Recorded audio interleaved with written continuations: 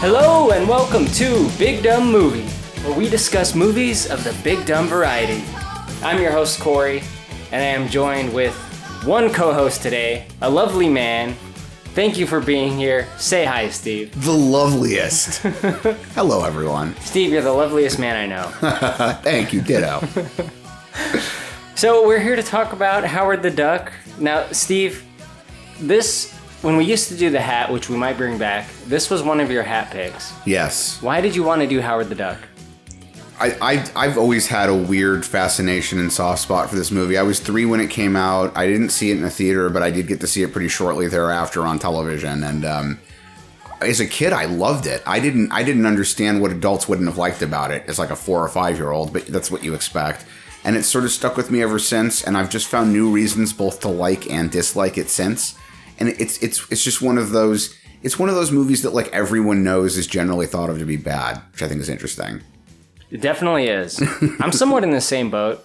I liked this movie as a kid a lot. My mom had the VHS and showed it to me when I was around 5. Right. And I would watch it pretty frequently, like Howard the Duck and the Goonies, and there was like a few other 80s movies that I watched with regularity. We'll touch on it, but the 80s-ness is part of what continues to act. Like, there are things about this movie I do like. I'm not going to say it's a good movie, but that the 80s-ness of it is part of it. I'm very nostalgic about the 80s stuff, and I like the fact that this has that timestamp on it. Yeah, it's built into the DNA of this movie. Right. So, I mean, this is a Marvel property, and I mean, I'm sure some people know that, but I'd say like your common moviegoer, like maybe like a non-comic reader probably doesn't know that, right? No, and he's not a character in the last 20 years that's gotten a whole lot of use. I mean, there's that one moment at the end of the first Guardians of the Galaxy, but I would venture anyone much under like 25 when that film came out wouldn't have even known who he was. Right. So, unless I'd say like they were like somewhat involved in the comic book universe. Yeah. So this is a Marvel movie that came out in 86. This is definitely pre-Marvel Studios. Way before, in fact. Yeah. There were other Marvel movies kind of splattered around, but for the most part, they just gave comic book movies a bad name around this time. Yeah. I mean, when you go back to comic book movies, the one that really kicked it off, in my opinion, is the Richard Donner Superman. That's kind of like one of the first big ones.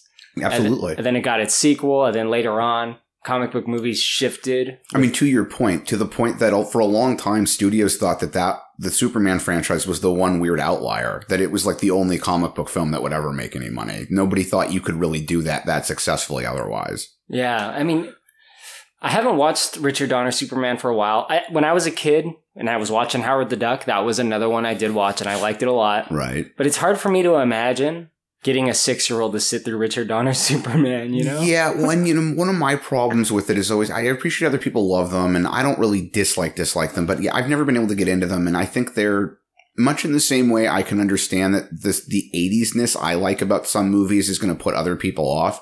There's something about Donner's approach to Superman that's a very 1970s approach to Superman, and I just don't like it. Like...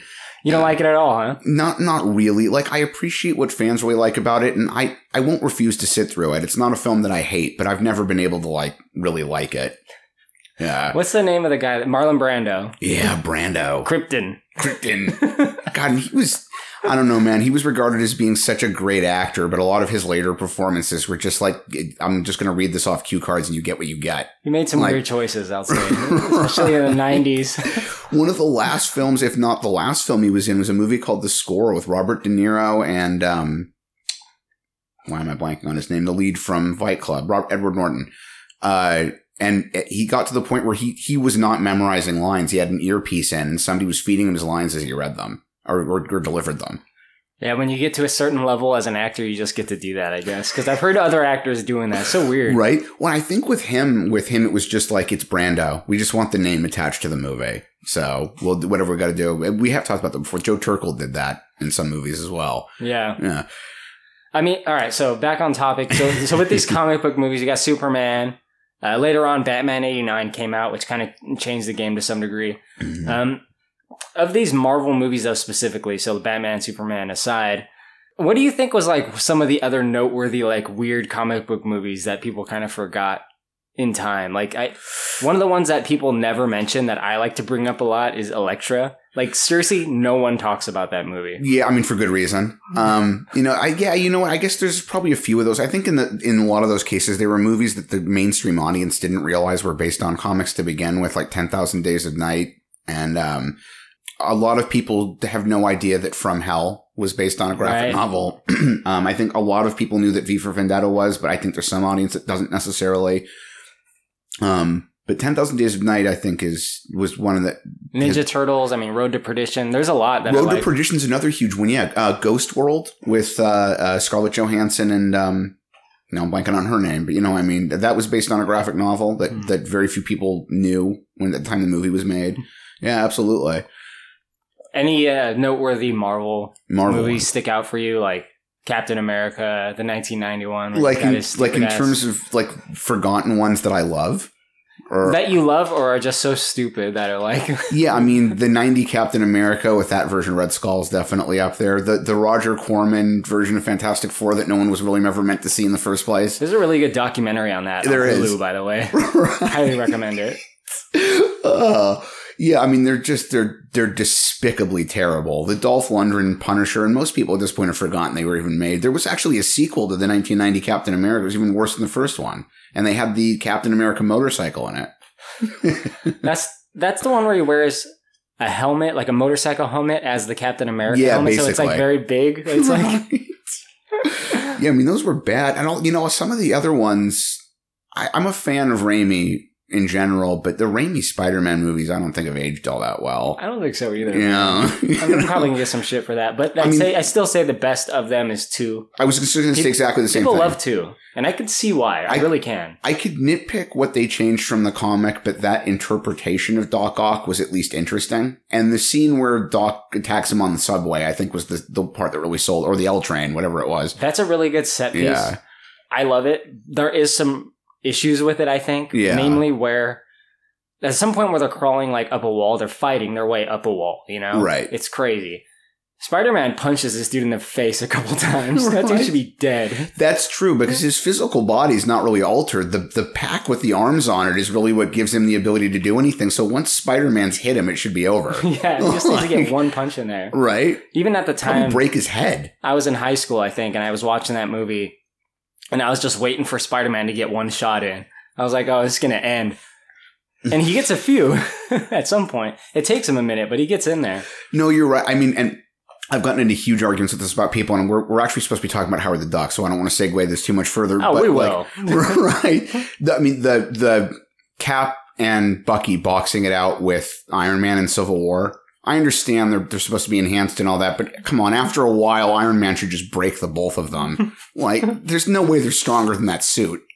Yeah, I think in the Civil War comic, the way that Captain America gets in there is he somehow disables the suit. Yeah. And then he just starts fucking wailing on him. Right. So that scene in the movie where Iron Man's like, his mask is off and he's like laying down and he's like, go ahead and do it. And Captain America's about to finish him. He's like hanging right over him with his like hand cocked. Right.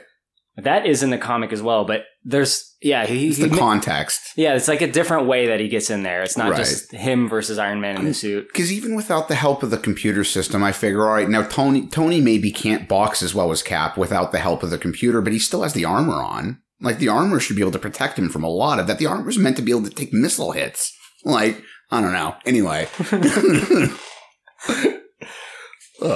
So we got some good Marvel movies back in the day. Or at least we got some Marvel movies back in the day.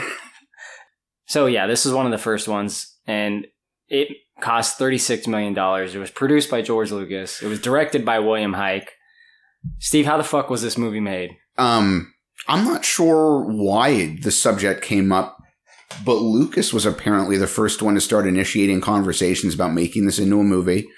And they originally intended, it's actually kind of an interesting tie-in, I think. They originally intended to animate it and do it in the style of the comics and mostly maintain the integrity of the character. Lucas, I don't know the details of this beyond what I'm about to say, but Lucas apparently had an existing option in one of his contracts that required him to deliver an additional live action movie on a certain timeline. And based on needing to fulfill that option, he pushed to have this turned into a live action production instead, which I think was mistake number one. I guess, played around with different script ideas. One of the original script ideas, they weren't even going to explain how Howard got to Earth. They were just going to kind of start once he was already here. We've had conversations about doing things that way relative to Batman. And I think that you can get away with doing that with Batman to a large extent because most people know the background enough and you can sort of establish as time goes on. But like with this, he's an intelligent humanoid duck. I think you've got to do something toward explaining how the fuck he ended up on Earth. They only lightly touch on that. In any case. No, I agree. With a more well-known character, like now what they're doing with the Spider-Mans, they kind of skip the origin. Right. I think you can do that with a well-known character for the most part. Right. But I mean, Howard the Duck, even in 86, and that was probably the peak of popularity for the comics he was in, a wider audience, not to the degree Superman or Batman would not have known who he was. But, so they ended up writing a bunch of scripts and going through revisions, ending up what they ended up with story-wise. This is a point of frustration for me. They made a decision pretty early on to change the nature of the Howard character from the comics. He was supposed to be rude and obnoxious and a wise ass. He was kind of all of the worst elements of a sort of neo-noir detective from a 30s film rolled into a duck character. And they made him way more palatable and friendly because they thought the audience would like the character more if they made him that way. So that's what he's like in the comic. He's more like, it's more of a noir kind of story. Like, I don't know much about the actual content of the comics. I know the big story as to what happened, which I want to talk about in a moment. Right. Well, this is probably the best way I can describe it for people that have some familiarity with comics, but not with Howard. You know how Deadpool is very satirical and constantly breaking the fourth wall? Mm-hmm. Replace Wade with a duck who's just kind of an asshole instead of being an assassin, and then theme it slightly neo-noir, and you've basically got Howard the Duck. The whole point of the original comic was very satirical and self-aware, and he's this obnoxious, rude asshole. He's not a bad guy. He works as a detective. He tries to help people, but he's not like a nice person, you know? He meets all these weird characters. In fact, the first major comic he appeared in, the villain was a vampire cow called Bessie, who later appeared, who's also called Hell Cow. I think she later appeared in a Deadpool comic. This is another part that really, really bothers me because they decided to remove all the surrealism and all the self-awareness. They decided to play the story much more straight and really change the nature of the character. There was a push apparently from Lucas's end to focus on special effects stuff because he wanted ILM to be involved as much as he could possibly make it. The guy who wrote the comic actually made a note of this quote so I wouldn't butcher it, said about the comic, and I quote, that life's most serious moments and most incredibly dumb moments are often distinguishable only by a momentary point of view, and that the whole thing was meant to be a satire. Now, on the other hand, Gloria Katz, the woman who produced the movie, this will show you how different their view of it was. Gloria Katz said, it's a film about a duck from outer space. It's not supposed to be an existential experience. She took something that was supposed to be an existential experience and did that with it. The weirdest part to me is nobody on Earth thinks that this was really an adaptation of the comics, except Gerber, the writer, came out at one point and said, no, I think this was totally faithful to my characters. And that's like, interesting. It's like, have you had a seizure since you saw the movie? Because that makes for the creator to have said that makes no sense whatsoever. And lastly, real quick, touching on, because you mentioned the money, they only ended up clearing something like $1 million on their budget internationally, total income from this film. Which is basically a failure. Right. It was considered a bomb. The rumor I've always heard is that Lucas was finishing construction on Skywalker Ranch right around the time the financials from this were coming in, and that Lucasfilm was originally supposed to include an animation division, but the failure of this film put Lucasfilm in its early days at such financial jeopardy that Lucas ended up taking basically an offer from friends. He and Steve Jobs knew each other. Steve Jobs apparently offered for Apple to buy what was supposed to be Lucasfilm's animation division at a massively overinflated price as a favor. And George Lucas did it because he needed the money to keep Lucasfilm operating, and that the animation division that Apple bought turned into Pixar. Oh, shit. Yeah. So it's now, I don't know for certain that all of that is totally true, but it's a really prevalent rumor. It's never been explicitly denied. And it's really, really interesting to think what the animation side of that industry would have been like if Lucasfilm had been producing animated content all that time. Yeah. What would they have made? Right. And what Pixar stuff would not have gotten made. Or maybe Toy Story would have gotten made anyway, but totally differently. You know? Yeah. That's a good point. Yeah. You mentioned Steve Gerber, one of the creators. Right. So Steve Gerber, he worked for Marvel. Now, the thing at Marvel is if you make a character, Marvel owns it. Right? So he made this. He was a co-creator. He was one of the guys that made this character. Right. Marvel owned it. He eventually left Marvel, but Marvel still had the rights to Howard the Duck. He went to go work for Image and created like a different duck character.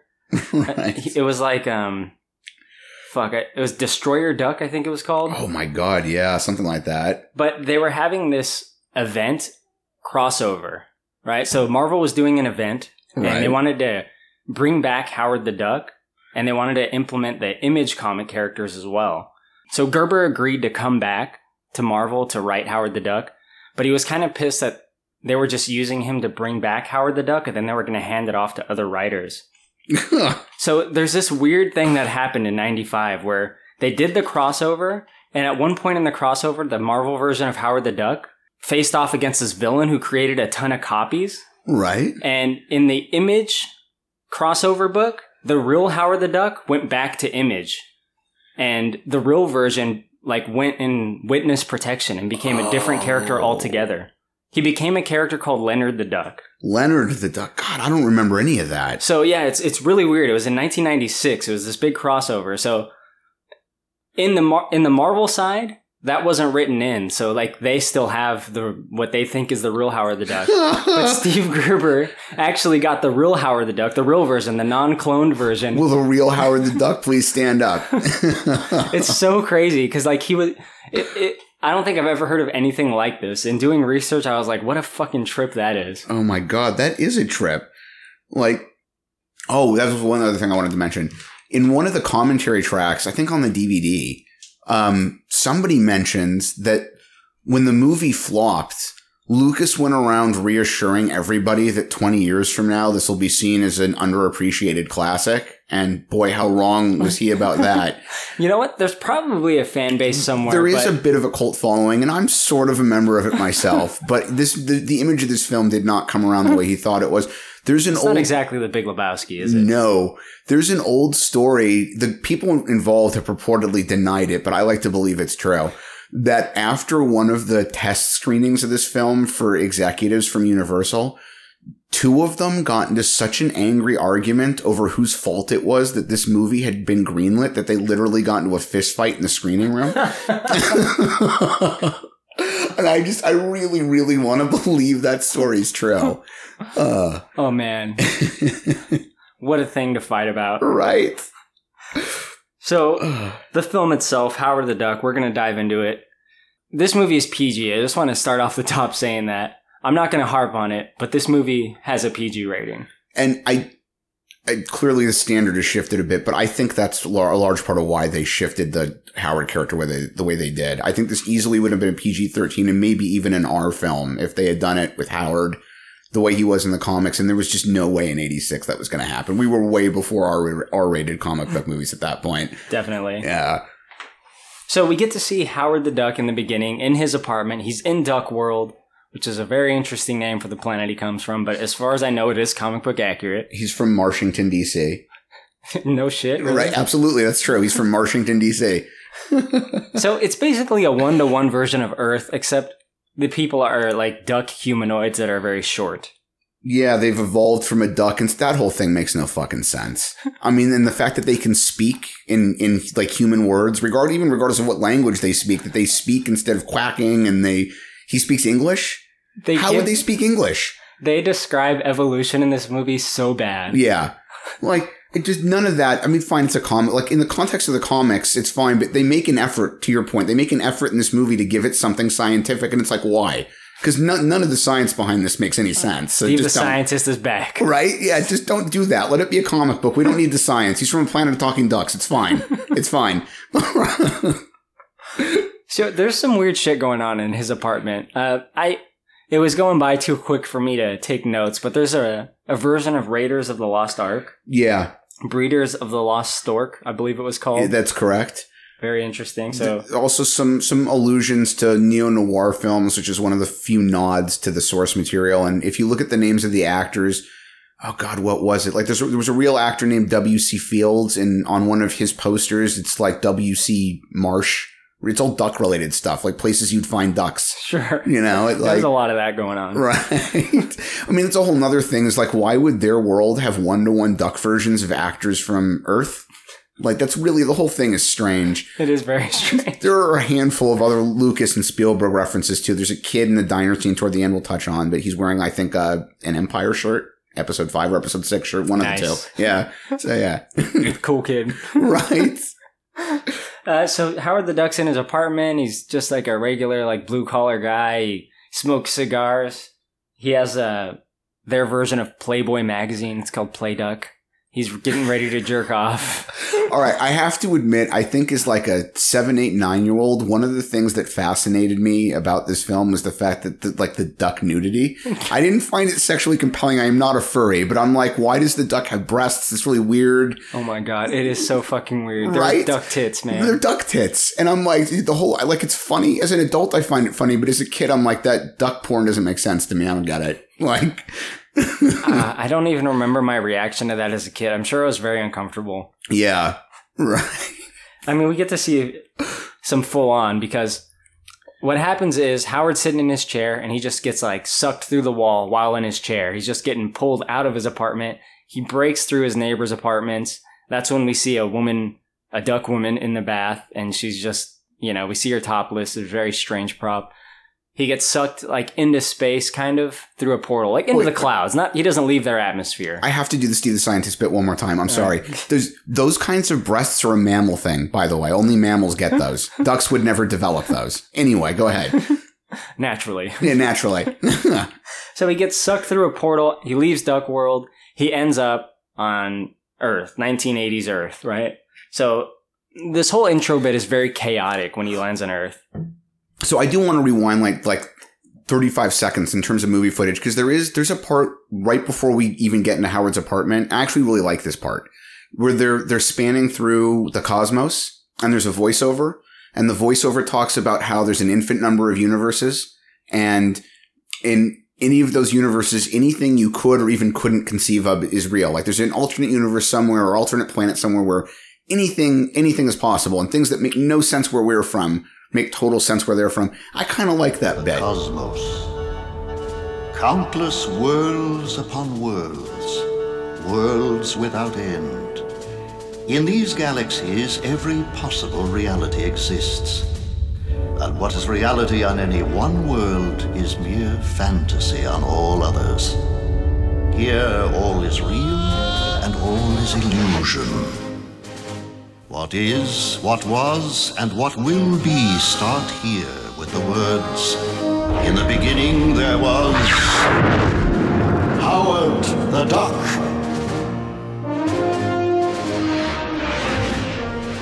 Yeah, the multiverse. That's very comic book. It is very comic book, and it's a nice way to introduce the concept in a digestible, easy way, and it's very I don't know. It's just, I found that bit satisfying. And then you get to the apartment, and the detail in the apartment was cool. And I thought I always liked the sequence of Howard getting sucked to Earth. I thought that was cool. He gets sucked through all the walls and into the tunnel. And I'm just so taken aback by the duck tits that, like, I'm really just taken out of it, man. It's right. It's so jarring to me. It is jarring. And that's really one of the things that people talk about when they talk about this movie. They probably shouldn't have had that, because it really is the focal point of this whole scene. Like, that's what people talk about in the beginning. Right. No, I absolutely agree for multiple reasons. Like, the rest of that sequence is cool, and the duck tits moment makes the rest of, like, you're not talking about how cool the rest of it is. You're talking about the duck tits. And then even beyond that, like, again, they softened everything else about this character and gave it rounded edges to make sure they could get, like, a PG rating. And then here's this moment with duck tits. And it's like, why? Why was that the thing you would choose to throw in? Like, I don't even know who that's supposed to be for. This is like pre-furries, so who's it for? Duck tits. Woo! God, Uncle Scrooge Scrooge McDuck hates them. So on Earth, Howard the Duck, he's very confused. He lands in an alley. Some gang members like pick him up and they toss him into a nightclub, and then the bouncers toss him right back out. This is an immediate problem. This whole sequence is an immediate problem. First of all, this group of adult gang members come up on something that looks like a living duck. Or like a walking, talking humanoid duck. It doesn't look like anything that should be on Earth. Only two possible reactions. A, you assume this is some weird fucked up thing you've never seen before, probably from another planet, which case you should be freaking out. Or you assume it's a child in a costume, which is a bit they play on later. In neither of those cases does it make sense for that group of people to pick that thing up and throw it into a nightclub. When you're that badass and you're in a gang, in an 80s gang with mohawks and leather, right. Nothing scares you, Steve. Right? This is kind of a running thing for me the whole movie. Is like he's walking around Cleveland. There's a point where he has a job. We'll talk about it. Everyone's just like, oh, it's a duck. I feel like a lot of 80s movies where something foreign enters the movie, they got to confront a leather-bound 80s gang. It's like Terminator and all that, you know? It's like... But like everyone's just kind of like passingly surprised at this walking, talking duck, but otherwise doesn't really get, like the military doesn't get called. No one's worried about a potential duck invasion of Earth. Like in real life, that thing would have been taken to a military facility and vivisected. There's one moment later on in the movie where a person has an appropriate reaction, where Howard the Duck is like leaving the museum and one woman sees him and turns to him and just screams her fucking head off. Exactly. That should have been everybody. Right. Or at the very least, what the fuck is happening right now? The only people who have any other reaction to him are Beverly, who's oddly friendly to him, and the scientists who are just like, oh my God, an alien thing. Like, anyway. All right. So during the commotion, there's one part I took a note on, like a biker gang, like he encounters a biker gang. Satan sluts? Yes. Satan sluts. I mean, I don't want to harp on the rating, but I mean, Satan sluts, dude. PG movie. We've had duck tits and Satan sluts. We are 15 minutes in. Eventually, he just kind of like hides in an alley. And we see Beverly, so our female lead of the movie, played by Leah Thompson. She's in a band. She just finished performing, so she's leaving the nightclub. On her way out, she gets attacked by some gang members as well. And Howard the Duck comes to her rescue. He knows quack food. Come here, snot-nose! That's it. No more Mr. Nice Duck. Huh? Let the female creature go. Every duck's got his limit, and you scum have pushed me over the line. Jimmy, do you like to see what I see? A talking duck? Yeah, that's it. I've been doing too much toot. Shoot! Fly away! No one laughs at a master of quack foo. So he can fight, this guy, sometimes. 3'3". Must weigh, what, 60, 70 pounds? Like, what are you going to fight? It's not the size of the dog in the fight. It's the size of the fight in the dog. Yeah, sure. If you're talking about a guy who's 5'8" fighting a guy who's 6'1", I'll believe that. But like, you know, a 3'2" duck? Come on. He knows quack foo. He's very good at it. So he rescues Leah Thompson, and she thanks him, and she's about to leave, but kind of feels bad for him. She's like, who are you? You're a duck. I'm not that freaked out by this. I'm just kind of curious. She's oddly comfortable with just like, oh, it's a talking duck thing. I mean, there's a moment there right at the beginning where she's real curious about what he is. And then, and Howard is oddly just like, I just want to leave. I don't even care what you things are. Like, you just got sucked to another alien planet. You're not freaking out about what you're seeing here. And then he's insulted when she makes some comment about I've never met anything like you before. Something like that. He's like, today's been terrible for my self-esteem. He's like, come on, you've never seen a talking 6-foot hairless ape either. Let's be honest with each other. It's a new experience from both ends. Let's just be surprised at what we're seeing. They got to get over this pretty quickly. This is the only way to move the story forward. Right. It's true. Like I said, I'm just rushing along. Let's get through it. She does take Howard home, and they get to know each other. They just kind of chat and, you know, like, who are you? Where are you from? I'm not from here. Okay, well, let's figure out a way to get you home, etc., etc. When he goes to sleep, she goes through his wallet. And one of the things that I thought was very strange is that he has a condom in his wallet that's open. It's not in a condom wrapper. It's just like an open, tiny condom. Right? What? And like... I don't really want to get into this topic, but like, there's a real funny video on YouTube. I think it's called like the mating techniques of ducks or something. It's supposed to be satire, but it's actually largely factually true. It's fucking frightening. I really don't want to go into it any more than that, but duck anatomy is fucked up. Like, Steve did some heavy research. Like, this is a video that gets linked like on Reddit and places. And you don't really know what it is until you watch it, and then it's over. Like, you're done. Now you know things you really didn't want to know. Oh, man, I'm glad I haven't seen it. Sounds horrifying. It's really, I mean, it's funny, but it's also really disturbing. So they try to figure out what to do with Howard, and Leia says, well, I know a guy. He's a scientist, sort of. And his name's Phil. It's Tim Robbins, right? It's Tim Robbins plays this guy named Phil, who's kind of like a super insane version of like Doc Brown. Like, he's so eccentric and just crazy. He's like straight up schizophrenic, it seems like. Tim Robbins has also said over the years that the only thing related to the movie, working on this movie, he really thinks about is the fact that he made so much money making it.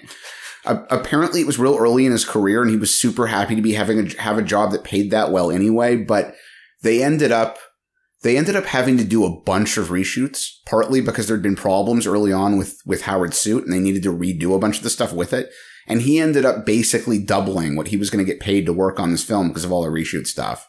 Wow. Okay. Yeah. I mean, Tim Robbins he's really acting crazy, and his performance is pretty good, I think. Like, he's so crazy that it's very interesting to watch him. Oldest fantasy.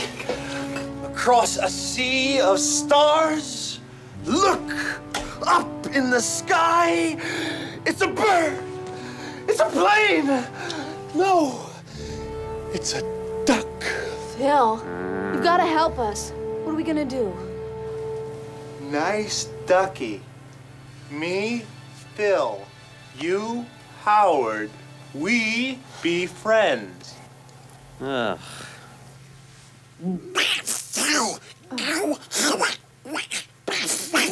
Undoubtedly one of Earth's greatest minds here. Yeah, he's certainly entertaining. He's also kind of annoying, but yeah. So he has all these like wild theories about Howard, but he doesn't really know what he's talking about because he's just a lab assistant. But that's really his introduction.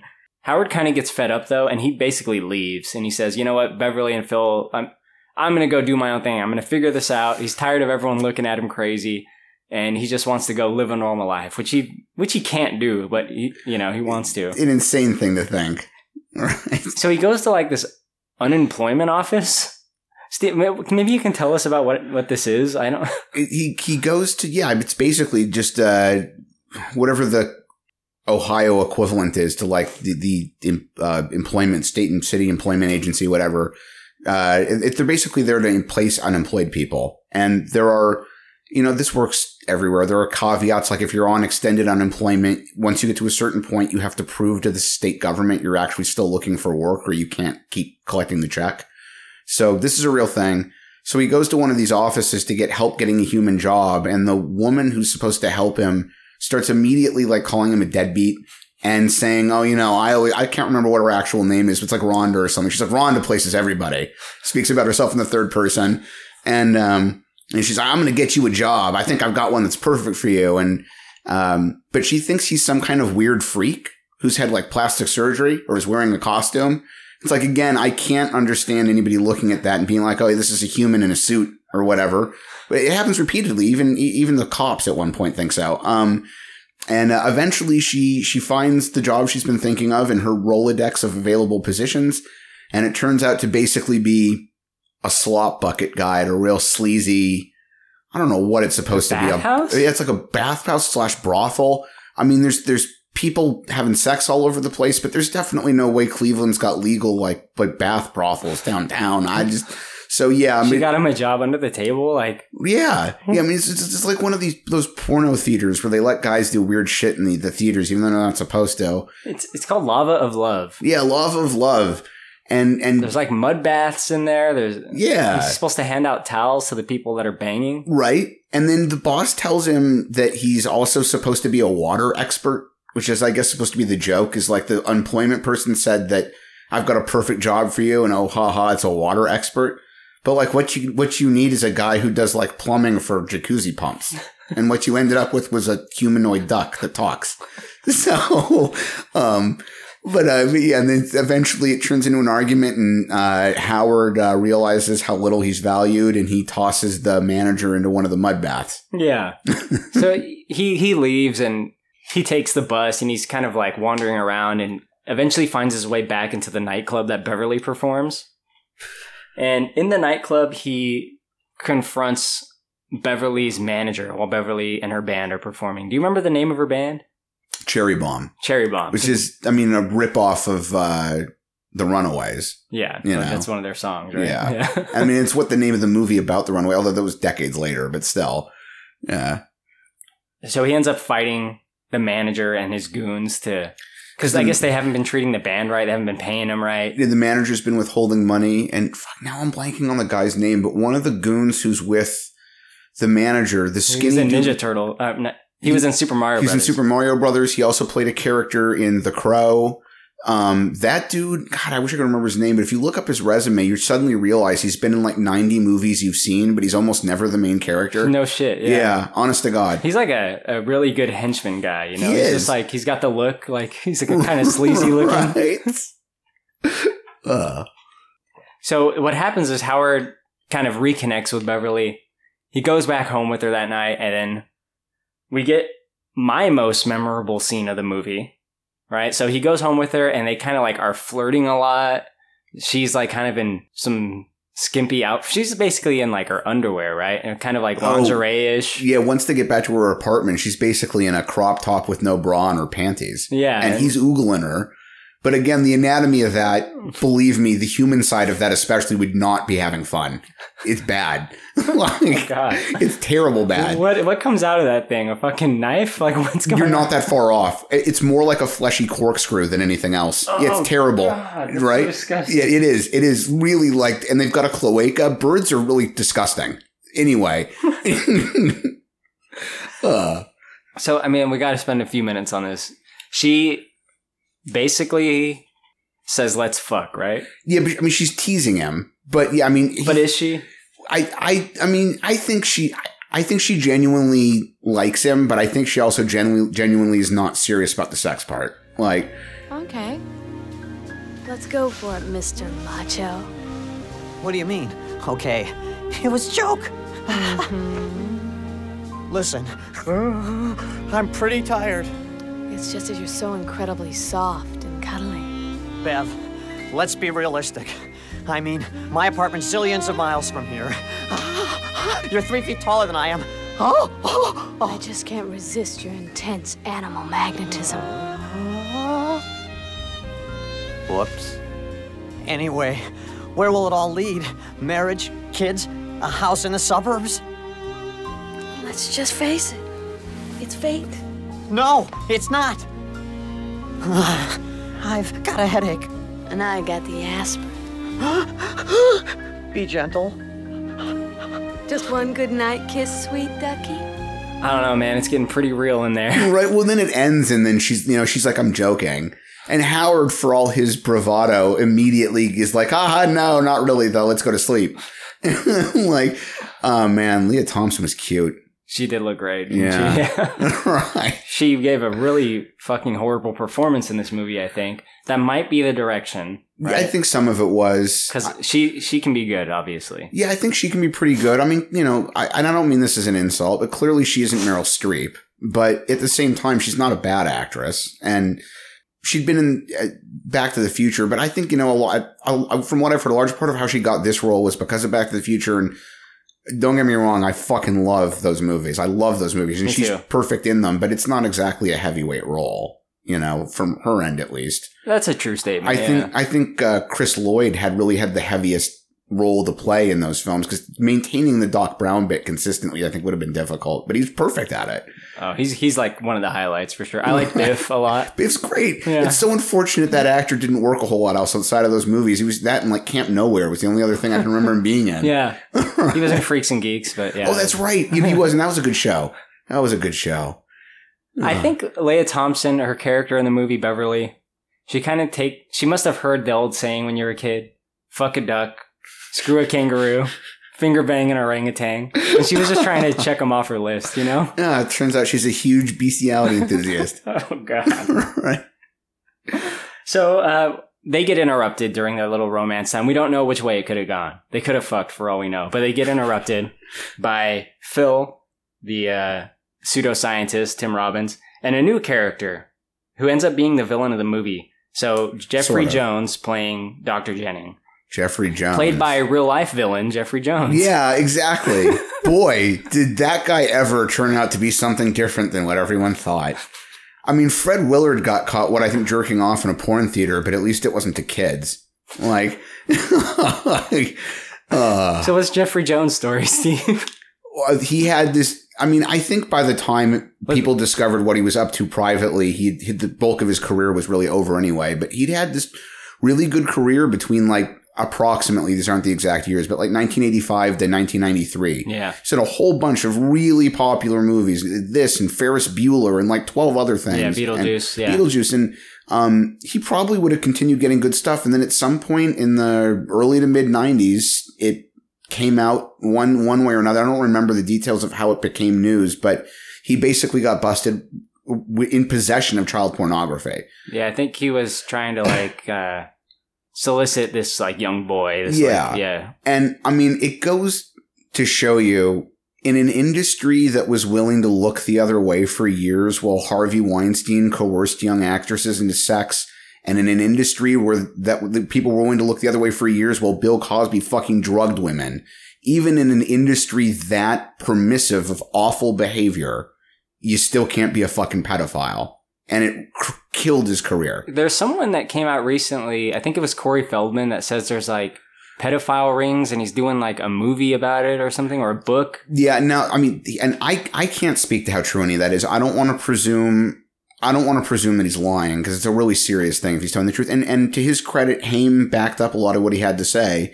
The two of them have... Rest in peace, Haim. Right. The two of them did claim for years that they were systematically molested, and that there was one person in particular at the top of it, and that it does happen within the industry. And, you know, it could very well be the truth. I tend to think that it's a small number of people within the industry who are operating amongst themselves rather than being something that's really systemic to the rest of it. But yeah, I don't know. Yeah. I don't know. It's rough stuff. Things took a dark turn. Let's get back into the movie. Right. I'm sorry. All right. So Jennings is a real scientist, and he says, look, we were doing this experiment with a laser, and that's when you showed up on Earth. So what we did must have brought you here, right? And they have some evidence to support that. So they're going to go take Howard to this laser, which they can like reprogram to send him back. Yeah, I guess it's important we touch just for 10 seconds on the fact that they've established that Jeffrey Jones' character works for a company that develops weaponry and other such items, and they've been testing a laser beam that was meant to take measurements of some kind from deep space. And they fired it, and it didn't work the way it was supposed to, and somehow it ended up aligning with Howard's planet, and it was what was responsible for pulling him down to Earth in the first place. But it also, this was the result of a huge malfunction, and it caused an explosion. And it's during their first meeting, Howard says, well, could you just like load me into this thing and send me back? And they eventually decide to try it, but they know full well that like, nobody really knows how it's going to work. Like, the thing didn't work the way it was supposed to the first time, so they really don't know what they're doing in regards to controlling it. Like, they're going to give it a shot, though, right? Yeah, they're going to give it a shot, and that turns out to be a bad choice. Right, because it backfires. There's like an explosion of some kind. It doesn't work right. Yeah. Jennings gets caught in the explosion. They presume he's like maybe dead, possibly because he's missing for a little bit. Right. But they find him again. And he's alive, but there's something going on with him, right? Yeah, he's clearly not right. I mean, the first few moments after they discover him alive, it just seems like he's probably in shock and disoriented from the explosion. But as time goes on after that, they escape well, I guess we should rewind here. The explosion happens, which results in emergency services being called. So the police have shown up, the fire department has shown up, but they don't really want Howard to get discovered by these people. So Howard, Beverly, and the doctor decide that they're going to escape the facility together. And they end up getting out into Jennings' car, Dr. Jennings' car, which is a Jeep, and ramming their way through a gate at the backside of the parking lot. Ludicrous that in a facility where they're developing military weaponry, the only security on one side of the property is a chain link fucking fence. But they ram their way through it and end up out on the road. And within a few minutes of them getting out, it starts to become really obvious that something's fucked up with Jennings.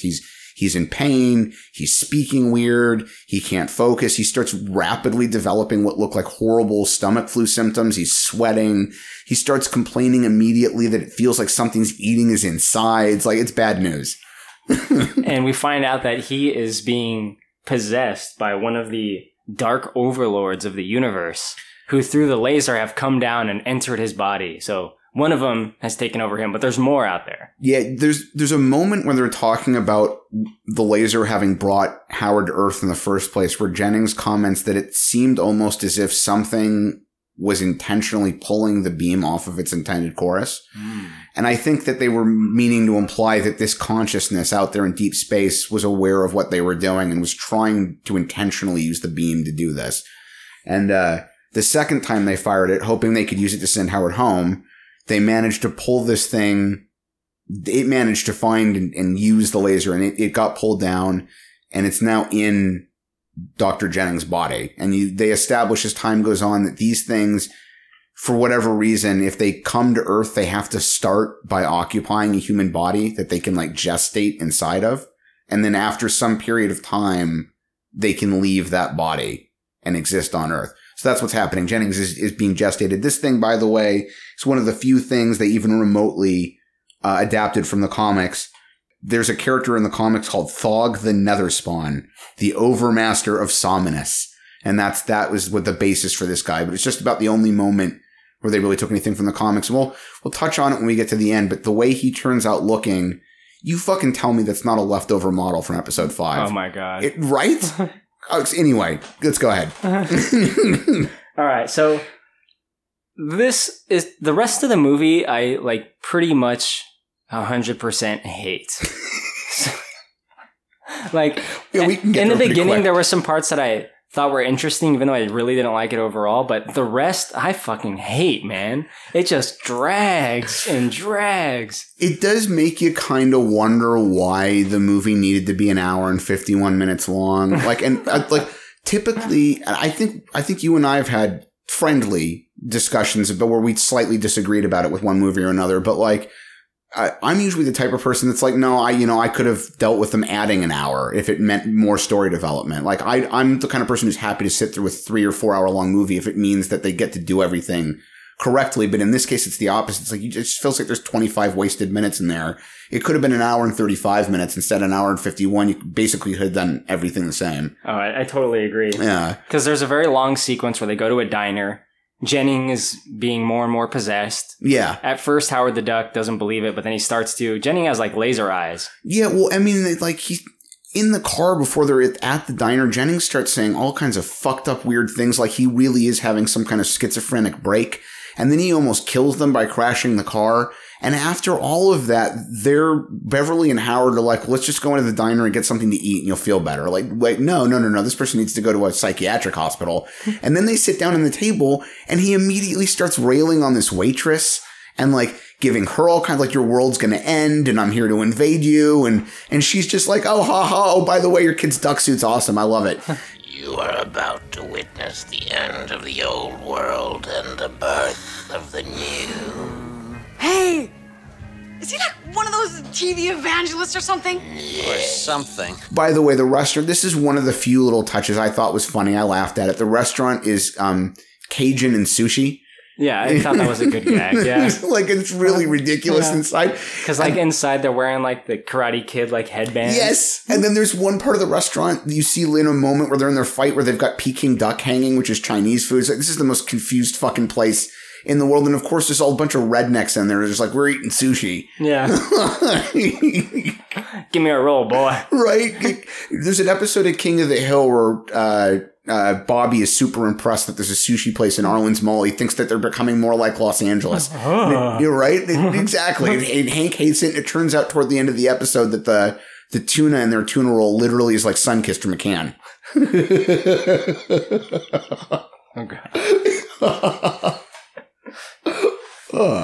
So Howard has kind of like a fight with the local rednecks. There's some, I don't know if it's the appropriate time to call it. There's a MacGuffin. There's a code key, right? So Jennings like, I got this code key.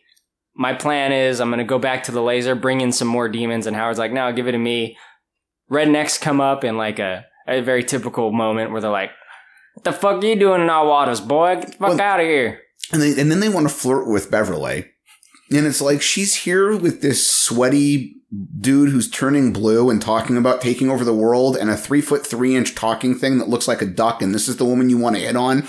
Like, does this look like a group you should maybe make trouble with? Or, you know, would I like just leave when I saw these people come in? But yeah. And then that turns into a huge fight. And Jennings, despite the fact that someone has taken the key from him, refuses to do anything about it until like the very, very end. And they do this tropey fucking thing. It's one of 2 times in the movie where they really do it terribly, where it takes them 5 minutes to end up not doing something they could have done in 90 seconds. Like they get Howard tied to this table and they're going to kill him. They're going to hack him. Yeah. And it's like now all of a sudden we've accepted that he's a talking duck, but he's edible. So it's cool. Let's hack him up and eat him, which is a totally weird fucking thing for these people to be doing. But it's like minute after minute after minute of Howard being tied to the table and someone hanging over him with a knife. It's like, are you going to do this or not? Just chop his head off. Right? I hate the way they do this with scripts where it's like, there's no way this character could really get out of this. So let's delay it and delay it and delay it and delay it and delay it until we come up with some weird thing. There's an explosion in the background or someone unexpected comes in or here's a gunshot that surprises everyone. And then suddenly it can't happen anymore. Or in this case, Demon Man steps up and just starts telekinesising about. Like, right? He just blasts everybody. He's blasting, he's levitating, he's glowing. So we got these old school like pre-CG effects of like animation, which I think in some cases don't look bad. I actually really, really love that type of effect. And I appreciate that in the late 80s, they still hadn't gotten completely perfect at compositing them in. But I dig it. I think it's cool. Yeah. Something about it almost like more than CG, really. It's not like CG looks real most of the time. I really like the Ghostbusters effects, man. I think that's the one that's got it down perfect. Dude, you're right. There were some instances where they just fucking nailed it. And the beams in the Ghostbusters movies, not only are they completely perfect, but that is so much more work than most people would have thought. This is at least 5 to 8 years before there were real computer systems that could help with it. They had to do all of that in film and then layer the film and take new images to make new strips of film with the beam laid in on them. It's almost like the way they had to rotoscope in the lightsabers in Star Wars. There's like weeks worth of work just to get the beams. Damn. It's crazy, yeah. So it's a similar effect here, right? With Jennings glowing and all that. And we get to see him exhibiting his demon powers. And he's starting to look more and more grotesque as the movie goes on. He just looks like a sweaty, like a Klingon kind of like. It's true. He starts looking more and more, you know, it's almost like Beetlejuicy. You know, it's almost Burton-esque in a weird way. Yeah, there are some definite moments too where when he becomes a puppet, and it's very Beetlejuicy. But so what Jennings does is he takes Beverly, he takes the code key, and he leaves. His ultimate plan is to go back to the big laser that brought him to Earth. But first he has to make a stop. He has to go to a nuclear power plant because I guess he likes to absorb electricity. Yeah, that's like his food. Sequence is not well explained. Like, he just keeps saying he wants or needs power. He takes her with him to a nuclear power plant where he completely inexplicably manages to integrate himself into a tour group of what otherwise seem to be people from like the Federal Nuclear Commission. Yeah. I'm not sure how you just wander in and join that He's group. He's like wearing like a visitor coat. Like, right? It's got no ID. Like those fits in. I mean, nuclear plants don't just let people in. Plus you're with a group of federal employees. Like you couldn't. So somehow he manages this while Beverly's tied up in the car. And not only that, but then the rest of the group wanders away for coffee because he's acting so fucking strange. I mean, post 9/11 especially, there's no way that guy gets into a nuclear power plant. No way. No fucking way. He gets guns drawn on him immediately. I mean, on top of which, like, why bother doing it that way? Just laser blast everybody and walk in. But, you know, then he manages to go. You ever see that movie? Yes, actually. He looks like he's becoming like the guy from Laser Blast, like the way he's looking, like more and more like a monster. And then he opens a door that wanders into the reactor and just lets himself in. Yeah. And after that, the next cut is basically him back with Beverly. Yeah. So, like, there's no explanation of what happened while he was in the reactor. The power plant should have exploded. Probably would have. Definitely there would have been a meltdown. Where are all the rest of the people that were in there with him? How did he leave? I'm just like, they set this sequence up. They don't even give you a reason for him to really need to be there. And then they're like, unlimited power. And then they're like, we're also not going to give you any of the details. It's just like, here he is at power plant. Now he's inside. Now he's in the reactor. Now he's not. Thank you. Bye. We're done. For some reason, we got to hit this overly long runtime. Right? That's the thing. There's fucking, 10 minutes or so they could have just trimmed right out of the movie. Oh my God. So, all right. So speaking of 10 minutes that could have been trimmed out, Phil and Howard take this little weird plane. Oh my God. Right? They get on this little weird plane. They're being chased by cops. They're on the ground for a really long time. There's a name for those things. It's like aerofoil or some shit like that. It's like a glider with a prop attached to it at the back. Anyway, yeah. They take off. They are fucking flying to the science facility for so long. They spent the entire night across the street from where all the cops were building a powered fucking glider, and no one saw them until the last moment when finally one of the cops goes running into the superior officers and says, hey, by the way, the two of them were just seen about to take off in a glider across the street. Why the fuck aren't you stopping them? You went back to tell everyone? Do you not know that you're a police officer? You don't need your boss's permission to be a police officer. You're a police officer. Chase the fucking mutant, man. Right? There's a duck thing and a guy building a powered glider across the street to escape with, and they're the ones you're looking for. Go get them. Dude, they are on this glider for what feels like an eternity. And they never get more than like 20 feet off the ground. Yeah. I just, the entire, like, it's one thing the first 20 seconds, you know, you realize that Howard's only like 40 feet from the ground or whatever. But after that, it's just like, we'll just pull up. And instead, he spends that entirely overly long sequence not pulling up. And then he drags the doctor around. It's like, yeah, it gets like damaged. The guy's got to like get out of his seat and go like do a repair. Oh my God, dude. He does a repair while they're gliding there, and then he almost falls out. Like, gets dragged through the water.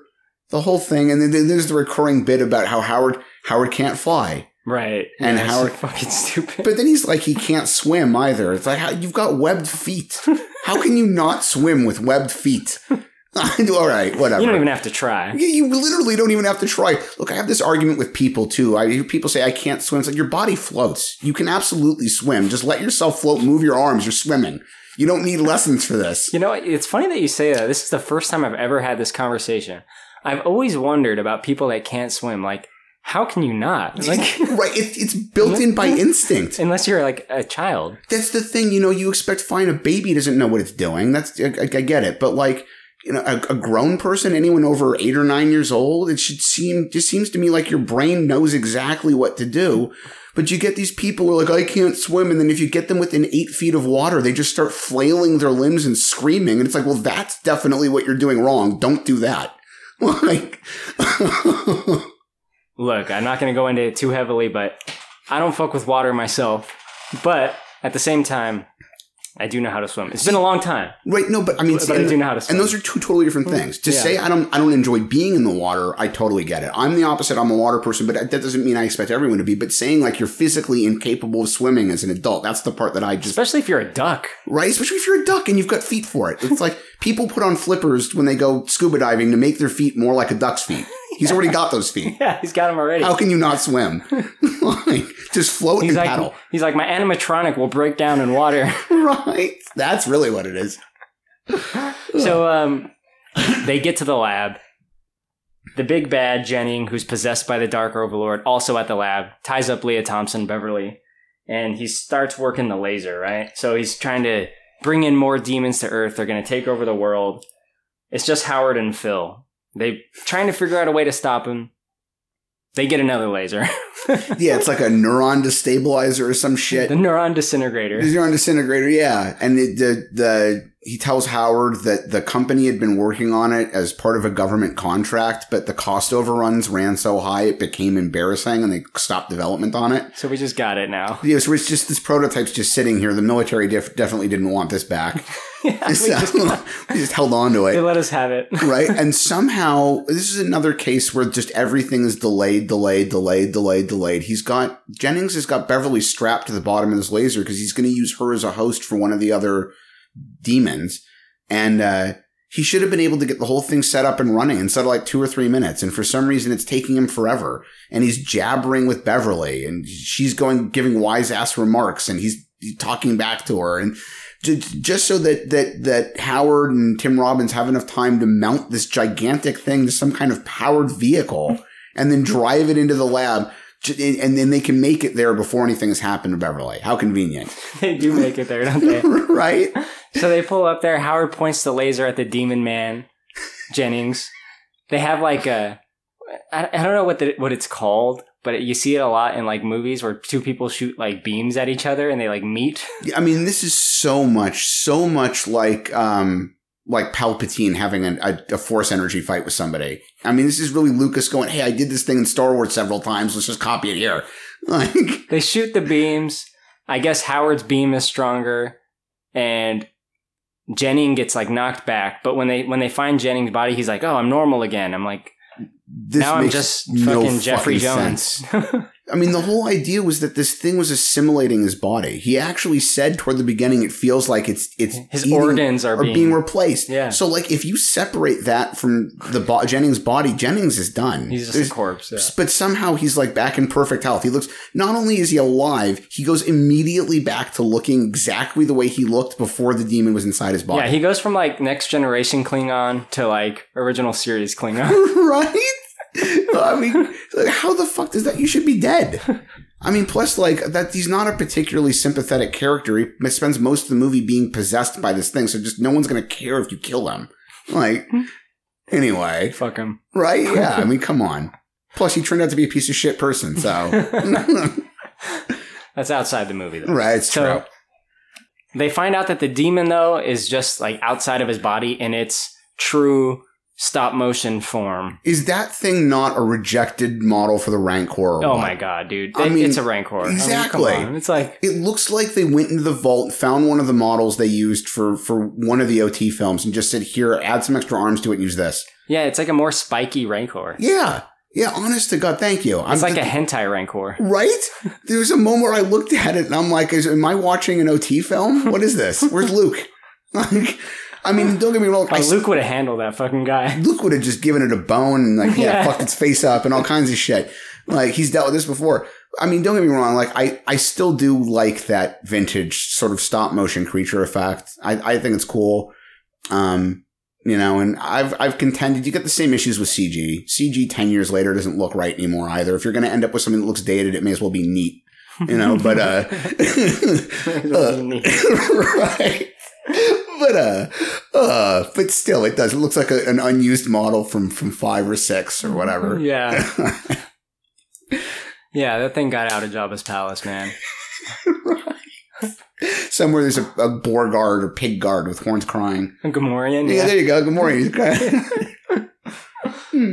So the giant monster is about to like attack them or whatever, but Howard just shoots a laser at it, just like boom, blows it up in a very. I think it was the Nostalgia Critic that talked about the explosion, how shitty I don't really remember. The explosion doesn't look great. No, the explosion was one of the sort of letdowns effects-wise for that film. Yeah. But, I mean, it doesn't really do much, right? Because as the monster, it's going to still fire the giant laser to bring in the demons, and it starts to do it, but then Howard just kind of shows up and he hits it again, right? Yeah, they destroy the laser while it's in the process of beaming these other demons down. First he kills the monster, then he lasers the other laser. He lasers the other laser, and in doing so knows that he's dooming himself to be stuck on Earth. Yeah. So he kind of like is consigned to his fate. He's like, you know what? I guess I'm going to stay here on Earth to save this planet. And he's a hero, therefore, right?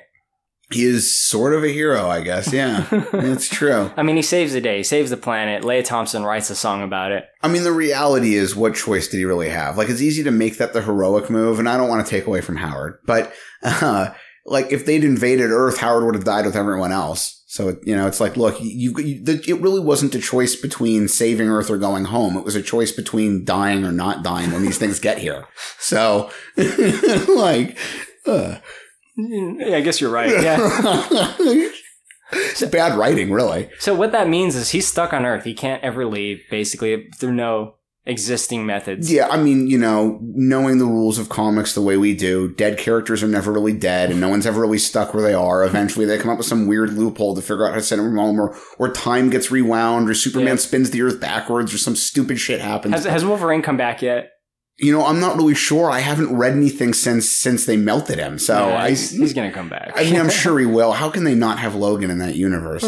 But, Steve Rogers is dead, I guess.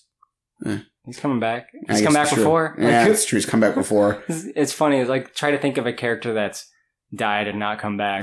Just very few. Kitty Pryde, Banshee, but not many. Yeah. So, I mean, that's Howard the Duck. He saves the day, kind of ends on a high note. Leia Thompson's band, Cherry Bomb, they perform at the nightclub, and the Howard the Duck theme song. They perform the Howard the Duck theme song. Which in and of itself was nominated for Razzies. Even aside from the Razzie nominations the movie got, that song was nominated. Howard the Duck. Probably the least interesting song ever. Very 80s sounding, but totally bland. It's just like, I'm sure that was somebody going, how can we write something that sounds like every song that's popular right now in the middle of 86 without it being as good as any of them? And that's what they came up with. All their band songs are really just like this like generic 80s rock that just doesn't really have any place. Like, I don't know. It's no good. I mean, when it's so generic and terrible, it makes the Bangles stuff from the same time sound classic. Like, for sure. Fuck, dude. What else? Howard's the new manager. He kind of like manager. Fumbles his way onto stage with them, like with the band, and he picks up a guitar and he starts like doing a solo. Yeah, and Lewis is like their stagehand now. Or what's Phil? His name? Phil, yeah. Phil is like their stagehand now, and that doesn't make any sense. This guy was apparently in the middle of getting a PhD, and now he's working as like a stagehand. Like he's found his true calling, okay? He was not a good scientist. Yeah, I mean, he probably was not meant for that PhD anyway, but yeah. Very weird way to end that movie. This whole movie is fucking weird. I mean, they wanted to set it up for a sequel, and then it became painfully obvious upon the film's release that the sequel was not going to happen. But this was directed, like I said before, by William Hike, but George Lucas had a heavy hand in this, didn't he? A lot. I think he drove way more of what happened with it than anyone else did. I mean, look, he was the one that got the wheels started to make this into a movie in the first place. He was the one that made the decision not to make it as animated. He was the one that brought Hoyuk on because Hoyuk had done rewrites, I think, on one of the Indiana Jones movies and one or two of the two Star Wars films. Yeah. So they knew each other. Well, they went to film school together. Yeah, they'd known each other since film school, and Lucas had employed him to work as a writer mostly on some of his projects. And he directed 2 or 3 other movies, none of which were very successful. The one before this had also been a financial bomb. And this turned into the last film he directed. I think he continued working in the industry, but not as a director. That's true. Yeah, this was the last movie he directed. Yeah. So, yeah, I mean, but Lucas was primarily responsible for this. And it's actually a really interesting, I know there's a lot of documentaries and material about his career. There's a really, really particularly good hardcover book about Lucas's career called The Creative Impulse. And it touches on his involvement with this, among other things. It's kind of an interesting segment to read. But it's some side notes before we really get to because we're done with the story, basically. Before we go to ratings, go ahead. Yeah, before we go to ratings. They didn't cast Chip Zien, the guy whose voice you actually hear is Howard, but they didn't cast him until after they were doing production already. And they didn't actually record anything for him until they got to the ADR stage where they were dubbing dialogue. So on the stage, they had a different actor in the suit. And he couldn't hear what the fuck was going on outside the suit. So one of the guys working the remotes for the costume had to read all of Howard's dialogue using a speaker built into the costume. And then they had to dub it later on, which made it really difficult to do a lot of scenes. On the first day of shooting, they realized that from some angles, I guess I should go back half a step. They had multiple Howard suits. Some of them were like the Ninja Turtles suits in the sense that they were worn by a human, but the head had animatronic elements in it. Yeah. In other instances, what you're seeing is fully animatronic and there's no person in it. But one of the heads that they started off using for the suit that was meant to be worn by a person, they realized the first day of shooting that they could see robotics down its throat every time it opens its mouth to speak. So they had to film the scenes anyway to get something on camera. And then they went back later on and had to reshoot a bunch of the stuff with Howard because of that, which is part of the reason Robbins ended up doing all those overshoot days. What was the stat? I wrote down a stat that I hadn't known before about the costumes. I might have lost it, but Lucas spent something like $2 million of his own money, right? Yeah, just on the costumes for the film, which was pretty insane. And I also found out, this is something I didn't know before. I was not familiar with this person before, but maybe we can get him to listen at some point, or we'll start doing something with him. It's a podcaster and author named Arnie Carvalho. He owns what might be the world's largest private Howard the Duck collection. I had no idea. The guy's apparently got movie props, crew items, memorabilia, stuff from the cast. He also owns one of the animatronic heads that were used in the movie. Wow. Yeah. So I wasn't familiar with you before, sir, but if you come across the podcast, I'd love to talk to you. Yeah. That'd be cool, man. It would be pretty cool. Please excuse my hatred for this film. It's nothing against you, sir. Right. But yeah, and then just to cap it off, I wrote this down to myself too, so I wouldn't forget. The movie was nominated for 7 Golden Raspberry Awards in 1986, including Worst Director, Worst Original Song, being Howard the Duck, and Worst Supporting Actor for Tim Robbins.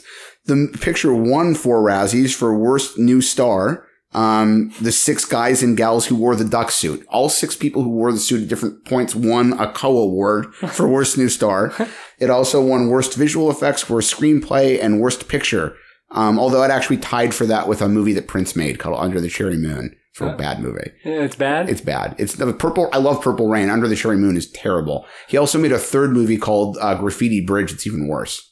Didn't he try to make one with Kevin Smith? Do you remember that whole Evening with Kevin Smith thing? Yeah. I think he did at one point. Yeah, like, I think they made it, but, like, put it away. Like, it never did it. Like, they never released it. I can't imagine what that would have come out being like.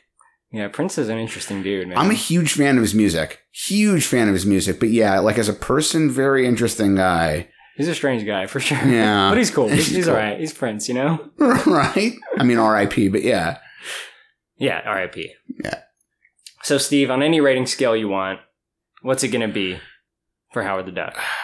You know, look, it's an inconsistent movie with a lot of problems. It was poorly adapted from the comic it's based on. Most of it's just not very good. And yet somehow I can't really despise it. There is something about the attitude of the film that I still sort of enjoy. I do think that they did a really good job making parts of it feel like a comic book, even if it wasn't the right comic book. I don't really think they could have done a better job casting otherwise. And it gets points for me, just nostalgic 80s-ness, because I love that. So, you know what? I'm going to give it a 5.5. It's not good enough to be better than a 5, but it's just not bad enough for me to be much worse than that. Is that out of 10? Yeah, out of 10. Okay. 5 out of 10. I might be convinced to drop it down as low as a 4 out of 10, but that's really as low as I'd go for this one. So. Fair enough, man. Look, I don't have the same feels that you have, Steve, so you're going to have to excuse me here. I'm sure. It's not a good movie. It isn't. I could understand a 1. Like 1 out of 10 duck titties. Yeah. Duck titties. Now, this is up there with Theodore Rex for me, man. Oh, see, I know. Yes, I hate Theodore Rex way more than this one. All right, go ahead. I do not like it. It's too fucking long. And look, the performances in this movie are all over the place. I know you said Tim Robbins got nominated for a Razzie. Yeah. I think he was kind of interesting because he was like silly and having a good time and going crazy. Like, Leah Thompson is what really bugged me in this movie, her performance. And it's funny, she's just about the only one after the fact who said later on that I'm the one that had fun making this, but yeah. Well, fair enough.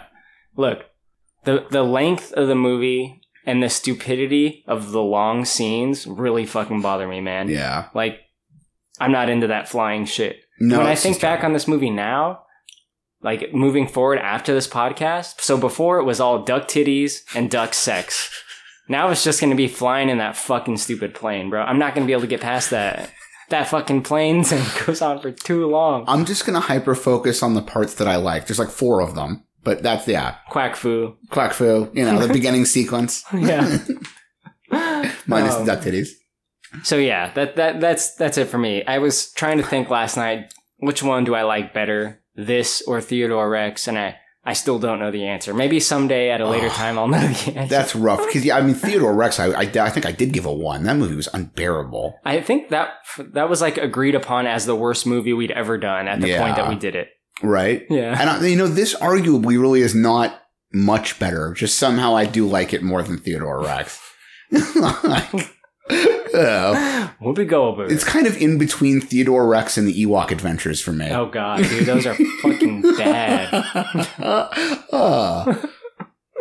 Those are bad, Steve. Those are bad. They are. They're bad. They're only better than the holiday special. Exactly. There's only one Star Wars item worse than the Ewok Adventures, and it's that. The worst thing, worse than the prequels, worse than the worst of the worst, is the holiday special. You know what? I might be willing to have a recorded debate one time on episode 1 versus the Ewok Adventures, because I'm not really convinced any one of those 3 is worse than the others. Oh, man. Like, for those listeners that like the prequels or love the prequels, that's great. Good for you. Steve here, though, is an old curmudgeon. I actually like the new ones, and that's what pisses those people off the most. I do not like the new ones as much as the OT. They are deeply flawed. There's a lot I would have done differently. But I still found them at least enjoyable. Yeah, for sure. Like, we often go on Star Wars rants, but it's really appropriate for this because this is a George Lucas vehicle, is it not? Absolutely, and it goes back to his creature fetish. Look, his creature fetish is what led to the Ewok Adventures. It's what led to Jar Jar Binks. It's what led to 24 completely unnecessary digitally created background characters being inserted into episode 4. No, you're still mad about that. 25 years after it was made. I can see it in your eyes. Right? I'm infuriated. I hate it. Like, and you know, clearly Howard the Duck would be right up his alley. This dude doesn't want to be involved. He made 2 movies that didn't have creatures in them before episode 4. American Graffiti and THX 1138. And since then it's mostly been creature shit. Good point. Right? Remember, what was the name of that? Captain EO? Oh, God. Wasn't he involved in that? That was Francis Ford Coppola. But I have a feeling, I think Lucas's hand may have been in there somewhere because he and Coppola knew each other. They worked together a lot. They were friends. They also co-produced an Akira Kurosawa movie, which is probably the fucking best thing. I will argue being involved in that movie is the best thing Lucas did since the OT trilogy. What movie? Dreams. I think that was it was Akira Kurosawa's last movie before he passed. Coppola and Lucas, I don't think had really a lot to do with directing, or like, I think they mostly let him do it, but they were both big fans of his, and several of his movies were part of the basis for episode 4. Right. So they got to produce a film with him, which was pretty cool. Nice. Yeah. Well, thank you for joining me, Steve. Thank you. It's very fun to talk about Howard the Duck. You, the listeners, if you want to write in, you can email us at bigdumbmovie@gmail.com. Our Instagram is Big Dumb Movie Podcast. And if you're a big fan and you really want to get on our good side, leave us a positive rating on Apple Podcasts. We love that shit. You can just write, look, you guys are really cool and handsome. I really want you to say that in the review. So absolutely. Please leave that. Only true statements like that one. Yeah. We really boost our self-esteem here. Well, clearly what I need is an ego boost. So thank you all for listening. We'll catch you next time on Big Dumb Movie. We love you. Good night and good luck.